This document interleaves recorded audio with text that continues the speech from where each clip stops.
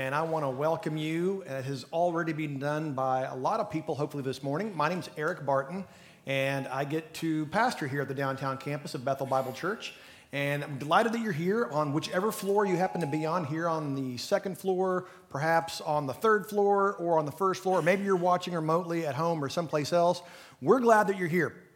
Every now and then, we get to do something a little bit unique and different, and I don't want to say off script, but just a little something that is not typical for us.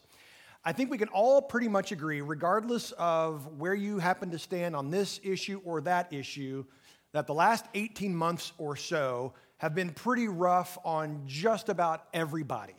Like, there's not a whole lot of necessary debate on that. It's been a rough go for the last 18 months or so. I remember a couple years ago not being able to meet for Easter for the very first time.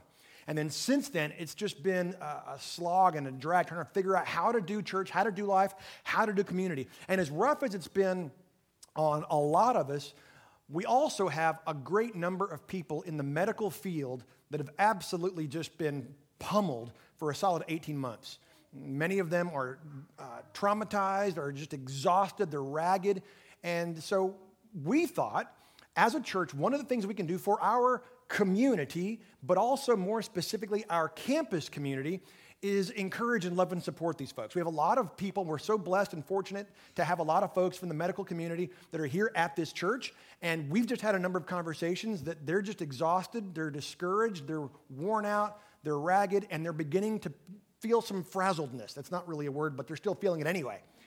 And so what we would like to do is next Sunday after church, that's the 10th of October, on this very floor, on the second floor, we're going to bring up our Foundry Donuts, and we're going to hang out here in this floor and just have a time of conversation to hear from them, to see what's going on in their worlds so that we can then hear that, enter into it with them, and intercede for them and for our community and for the entire medical world that's going on here in East Texas. So you're going to forget about that, and that's okay. There's grace for that too. But we're going to remind you so that next Sunday, right after church, on the 10th of October, on this very floor, there will be artisanal donuts and discussion about what's going on in our medical field and the folks that we love and support. And we want their best, and we know that God wants their best. And the way that we assist with that and get involved with that is by praying with them for them and hearing their story. So please plan on hanging out a little bit longer next Sunday.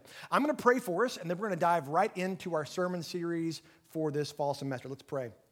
Father, again, thank you for the opportunity we have had to gather together in worship, to respond to what you have revealed about yourself in your word by your Spirit to us, your people of your promise. So we pray, God, that you would illumine your word, ready our hearts to hear from you, that we would be changed because you are worth it. So we pray all these things in the power of your Spirit and in the name of Jesus. Amen. We're in a sermon series in the book of Genesis. Why in the world are we in a sermon series in the book of Genesis? I mean, come on, for realsies. That's 4,000-year-old stuff. And we're talking about Abraham. How could that possibly impact you and me and our daily lives in the 21st century? Amazingly, nothing could be more relevant nor salient. What goes on with Abraham and his household 4,000 years ago is right in the middle of our lives here today. We've been looking at the life of Abraham for these last 4 weeks, but really we've been using Abraham just sort of as the delivery mechanism so that we can steer more intently and more accurately at our God.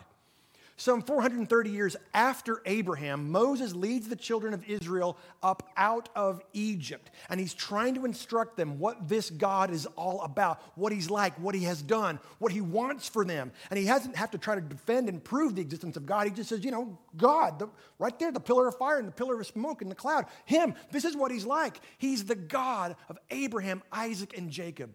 And it is astonishing that God identifies himself with three finite mortal people who were all pretty lousy at life, candidly.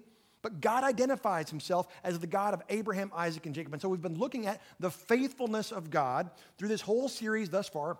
And our big idea now for the fourth week in a row is that God is faithful. You may be saying, wait a minute, that's kind of cheating. We want another big idea. No, you don't. That's the jam. That's the thing. God is faithful. And it's not just what he's like, it's actually what it is It is one of his attributes, the faithfulness of God. He cannot deny himself, Paul tells Timothy.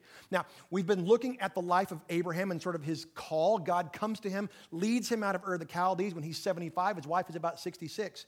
God gives him a promise, and then God makes covenant with him, and then God gives him an oath. And Abraham is instructed to seal the deal, we might say, with the sign of circumcision. We finished that up last Sunday in Genesis chapter 17. And Abram faithfully obeys and is himself circumcised at the ripe old age of 99 and circumcises his entire household.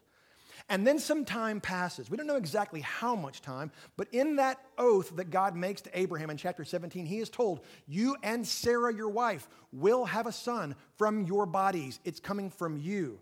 Some time passes, presumably however much time is required to heal from a circumcision administered by a 99-year-old man. I don't know how long that is. Enough time passes. And we find Genesis chapter 18, these strange little narratives of Genesis 18 and 19. Now, I'm going to just walk through these narratively, sort of the way that Moses would have told the Israelites. I'm just going to walk through it because it's a story. And sometimes these narratives, if we dig way down deep and nuance every single comma and semicolon, we lose the forest for the trees. So for these 2 chapters, I'm just going to tell you the story. I invite you, I encourage you, I exhort you to read these passages for yourself because I'm not going to cover every detail. I just want you to get the macro picture.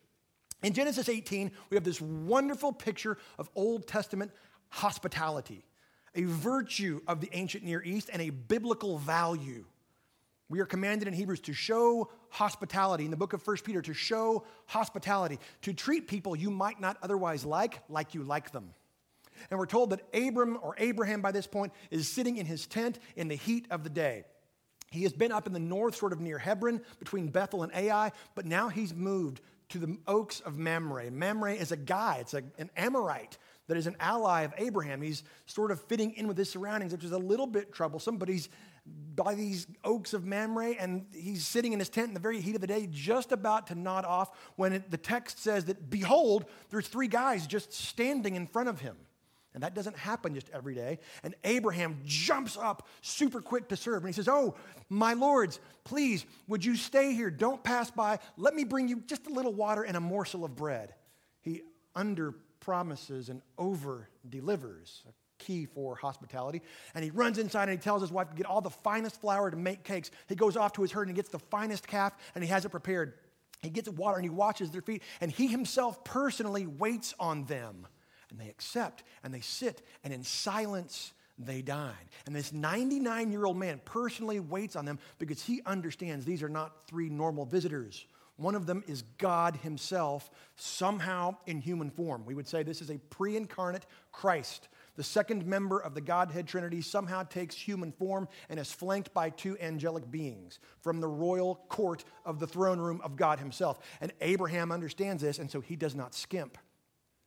When finally the silence is broken, and the one in the middle apparently says, where is Sarah? That's a tip-off that these guys are special. They know his wife's name. And he says, well, she's in the tent. Now, what we don't know at this point is that Sarah is just over here, and she's peeking out the door, listening to the whole deal. He says, I'll tell you something, Abraham. This time next year, I will return, and she will have born a son. Now, what's going on in the text, it's very, very subtle, but apparently Abraham has not bothered to tell Sarah yet what God has already promised him. Because she snickers. She's like, and she says something pretty NC-17, candidly. At 90 years old, am I going to, and then she elaborates, and she chuckles in her heart, and you, the reader, are supposed to be like, oh, gasp and swoon, I feel the vapors. That you can't say that in the Bible. She does. And she chuckles. And God says, why did you chuckle in your heart? She goes, oh, no, I didn't. He said, yes, you did. I'll see you in a year and you're going to have a baby. And she's like, well, that's going to be a weird afternoon. Okay. And so the 3 men get up and they start moving off. And this time, God doesn't just speak to Abram like he did in Ur. He doesn't just come to him and cut covenant. This time, there is proximity. Abraham walks with God. Now, you're supposed to imagine that because you probably never have. Abraham gets up out of his tent, and the 3 men begin to move away, and Abraham, in silence, is just walking with God. Now, I know that he's in human form, but it's pretty evident that he's walking with God, and they approach the plains, and they can see in the distance the cities of Sodom and Gomorrah.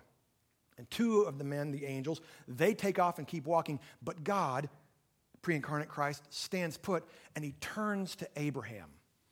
He says, shall I not share with you what I'm about to do? You know how this conversation goes. You've had this conversation with your best friend. You go, hey, I'm going to tell you something. No, I probably can't tell you. Which means I'm going to tell you anyway, but now I just want to see if I can really trust you. Like, of course, and Abraham's going, no, you started, you got to finish. You started, you got to finish. And so God says, well, I'll guess I'll tell Abraham because I intend to make him a great nation. I will bless him, and he will be a blessing to all these peoples. Now, that's important. God says, I'm going to judge that place. And the text is very clear. It calls him Lord, all caps, Yahweh, in human form somehow. I'm going to judge that place because I have heard the outcry from the surrounding region. These Canaanite pagans were vile and foul. But Abraham says, wait, I happen to remember that I defended those people and rescued them back in chapter 14 when they got defeated by the 4 kings that whipped the 5 kings. And Lot lives there, my nephew, and he's a little bit of a knuckle dragger, that Lot, but he lives there, him and his family. So, whoa. And the text says something very interesting. Abraham is invited to approach the Lord. It's a legal, technical term. He draws near. He approaches like an advocate approaches the bench of the judge. And he says, listen, let me be really, really bold here, but would you preserve the city if there was just 50 righteous people there? Now, if you know anything about Sodom and Gomorrah, not going to happen. God says, yes, I'll spare. Well, how about for 45? Yes, I'll spare. Listen, I don't mean to be out of line here. Forgive me for speaking as he's standing next to God, the creator of the cosmos. I don't mean to get a little bit bold here, but how about for 40? Yes, 50, 45, 40. Yes. Well, how about for 30? Would you preserve for 30? Yes, I would preserve for 30. Okay. How about for 20? Now, we hear this and we go, what is going on? This is so weird. That's because we're Americans. And we don't understand what's happening here. In our culture and context, for the last couple hundred years, we have focused solely on the individual. We say, you do you. It's all about you. It's just you. That is a notion foreign to the Bible.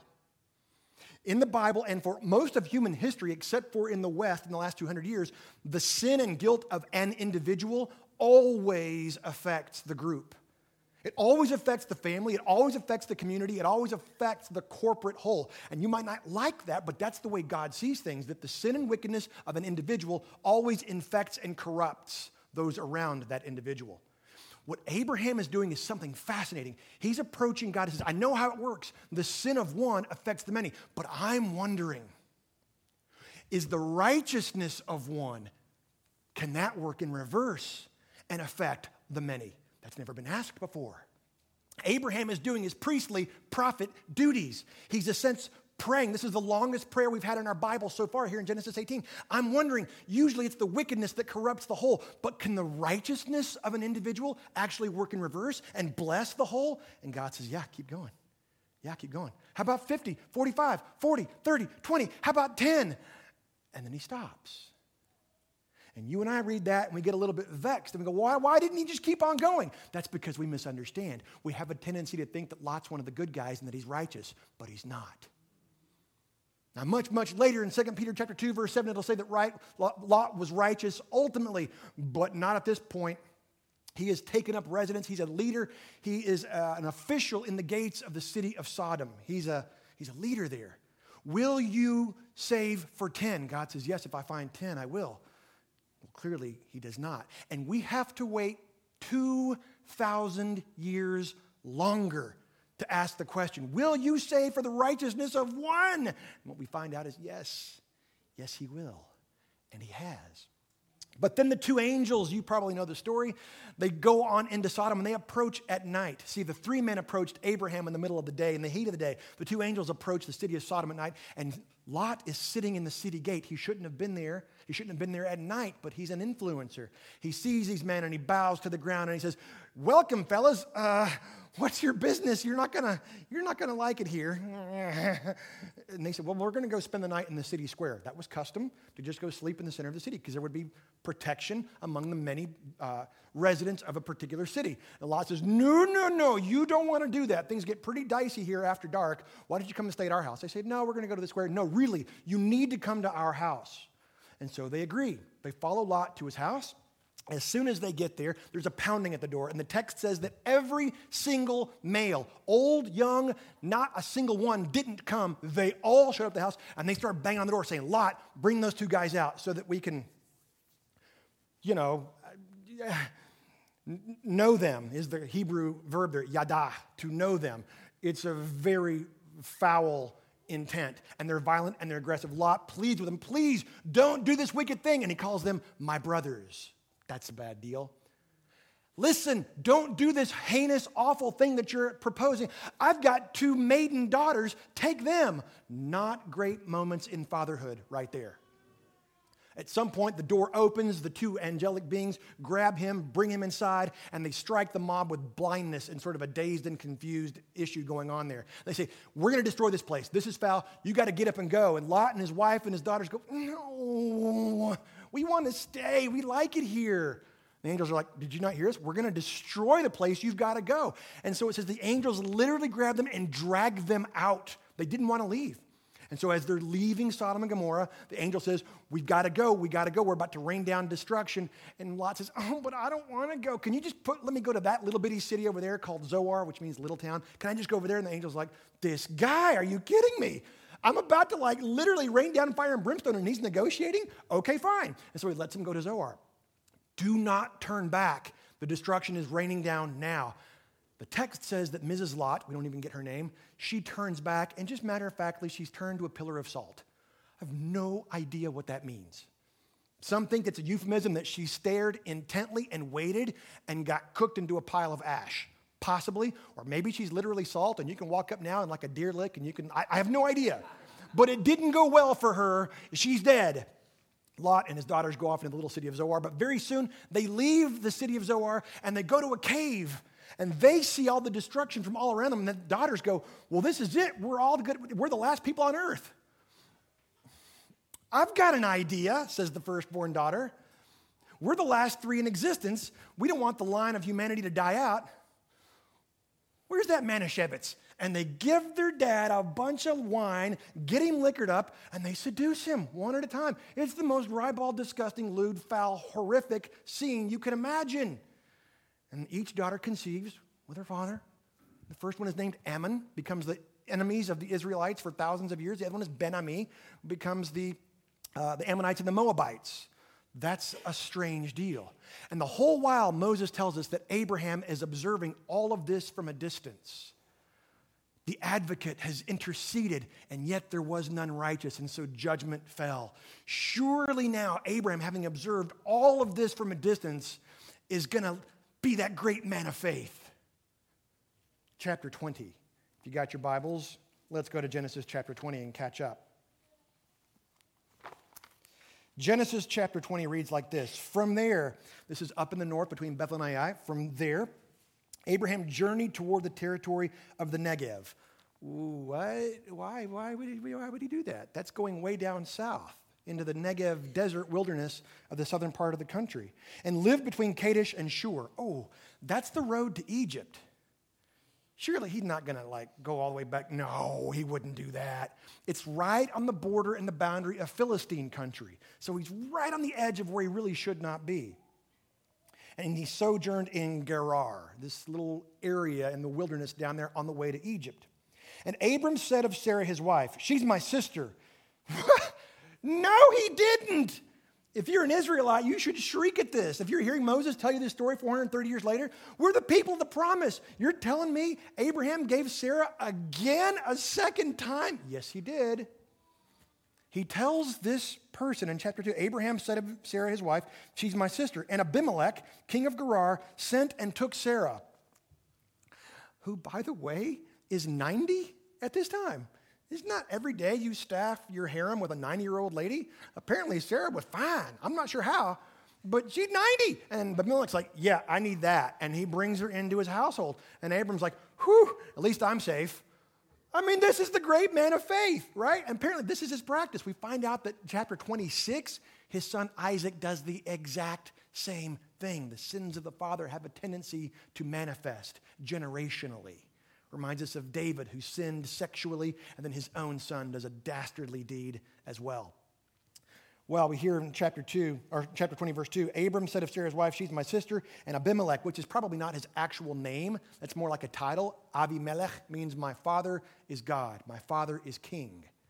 That's an interesting little twist there. You would think the man of faithfulness, Abraham, but this guy, his name is my father is king, my father is God. Abimelech, king of Gerar, sent and took Sarah, but God came to Abimelech in a dream. See, God is faithful. He's going to engage and protect his promise, because if he makes a promise, he has to make good on it, because to fail to make good on his promise would ungod God, and he cannot do that.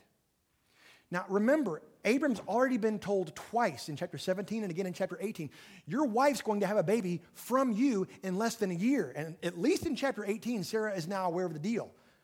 But that's okay. We're just going to have her go into another man's home and be his concubine. Like, can you imagine that would have corrupted the promise that God says, no, you're going to have a baby from you and her together. But now it's all on the line from a risk standpoint. And so God wastes no time. God came to Abimelech in a dream by night and said to him, behold, you are a dead man. Now, when that happens, when God comes to you and says, behold, you're a dead man, it's probably time to pay attention. And that's probably not going to go well for you. Behold, you are a dead man because of the woman whom you have taken, for she is a man's wife. Now, Abimelech had not approached her, technical term. He had not gone into her yet. So he said, Lord, will you kill an innocent people? You see the interplay here, the reverse. He, this pagan, unrighteous, not God-fearer. Now he says, will you kill all of these people? We're innocent. We didn't do anything. We didn't even know about this. Did he not himself say to me, she is my sister? And she herself said, he is my brother? They both lied to me. I'm innocent in this deal. In the integrity of my heart and the innocence of my hands, I have done this. Then God said to him in a dream. It's amazing. Yahweh is speaking to Abimelech, this Canaanite, this pagan. He said to him in a dream, yes, I know that you have done this in the integrity of your heart, and it was I who kept you from sinning. But God never apologizes. Like, I'm so sorry this happened to you. I know you're good. No. Abimelech is innocent of that offense, but he is not righteous. He is still under condemnation, and that's important. It was I who kept you from sinning against me. Therefore, I did not let you touch her. How did he prevent that? Well, we don't know exactly, but apparently some horrible affliction comes over all the females of his tribe, and that was apparently a bad day for Abimelech. And so he's never really an opportunity to go into this new addition to his harem. Verse 7, now then, return the man's wife, for he is a prophet, one who speaks to God, Navi. It's the first time this word's been used in our Bible thus far. This man, Abraham, is a prophet. He is supposed to intercede. He is supposed to speak to me on your behalf, so that he will pray for you, and you shall live. But if you do not return her, know that you shall surely die, you and all who are yours. See, the sin of the one affects and corrupts the many. But I've sent someone who's going to intercede and cover you. So Abimelech rose early in the morning and called all his servants and told them all these things. And the men were very much afraid. Yeah, I suppose so. Then verse 9, Abimelech called Abraham and said to him, what have you done to us? This is a stinging rebuke. I thought you were supposed to be a prophet of your God, but why have you deceived us? Why have you duped us? Why have you done this horrible thing to us? What have you done to us, and how have I sinned against you that you have brought on me and my kingdom a great sin? You have done to me things that ought not to be done. But that's interesting. Abram, we see in chapter 18, the man of hospitality. But here, he's anything but hospitable. He's ruining. He's supposed to be a blessing to all peoples. And yet again, just like in Egypt in chapter 12, he is a curse to all of these people.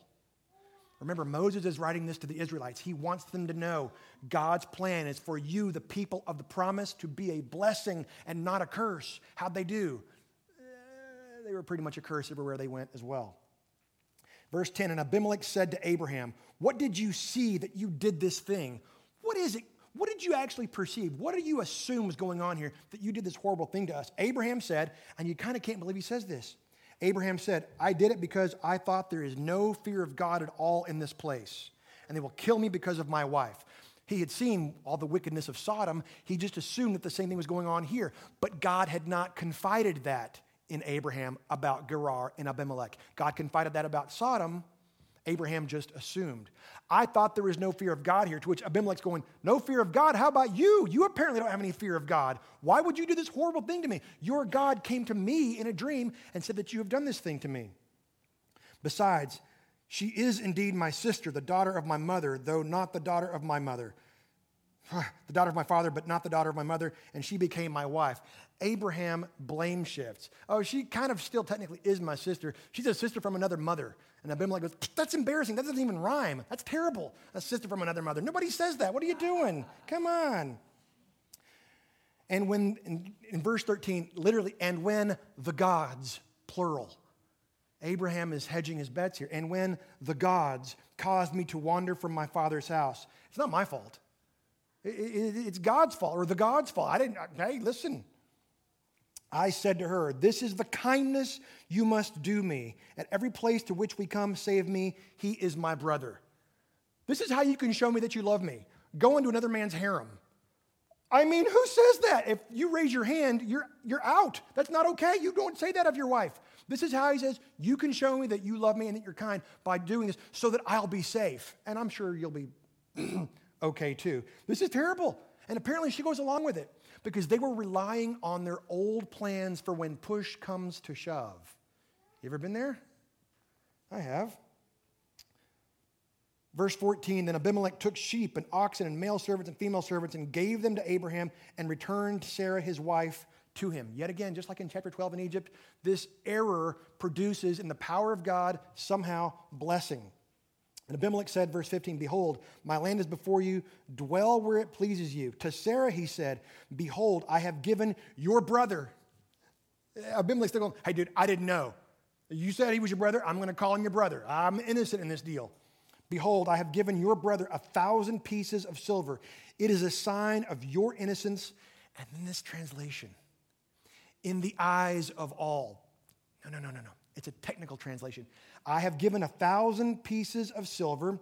It is a sign of your innocence. The eyes of all have been covered. It's a legal term. I have covered the eyes of all who have seen this. I have covered it over. I have made atonement, literally. And it was costly. And it's Abimelech that has to say this. I have covered the eyes so that no one can see what has been done. But it's very, very costly to me. That's interesting. In the eyes of all who are with you, and before everyone you are vindicated. Then Abraham prayed to God, and God healed Abimelech. Oh, now Abraham's back in his prophet duties, and also healed his wife and female slaves so that they bore children. For the Lord, that's Yahweh, had closed all the wombs of the house of Abimelech because of Sarah, Abraham's wife. Abraham and Sarah are the products and the people of a promise, and God will do whatever it takes to make sure that his promise is fulfilled, because that's the kind of God that he is, because God is faithful. Why should you care? It's been 4,000 years. Because you and I, in this day and age, are the people of the promise, even in this place. How then shall we live? Let me give you 3 very quick implications on this. The first one, I hope you've already picked up on it. It goes like this. Sin splatters. It's never just about you, ever.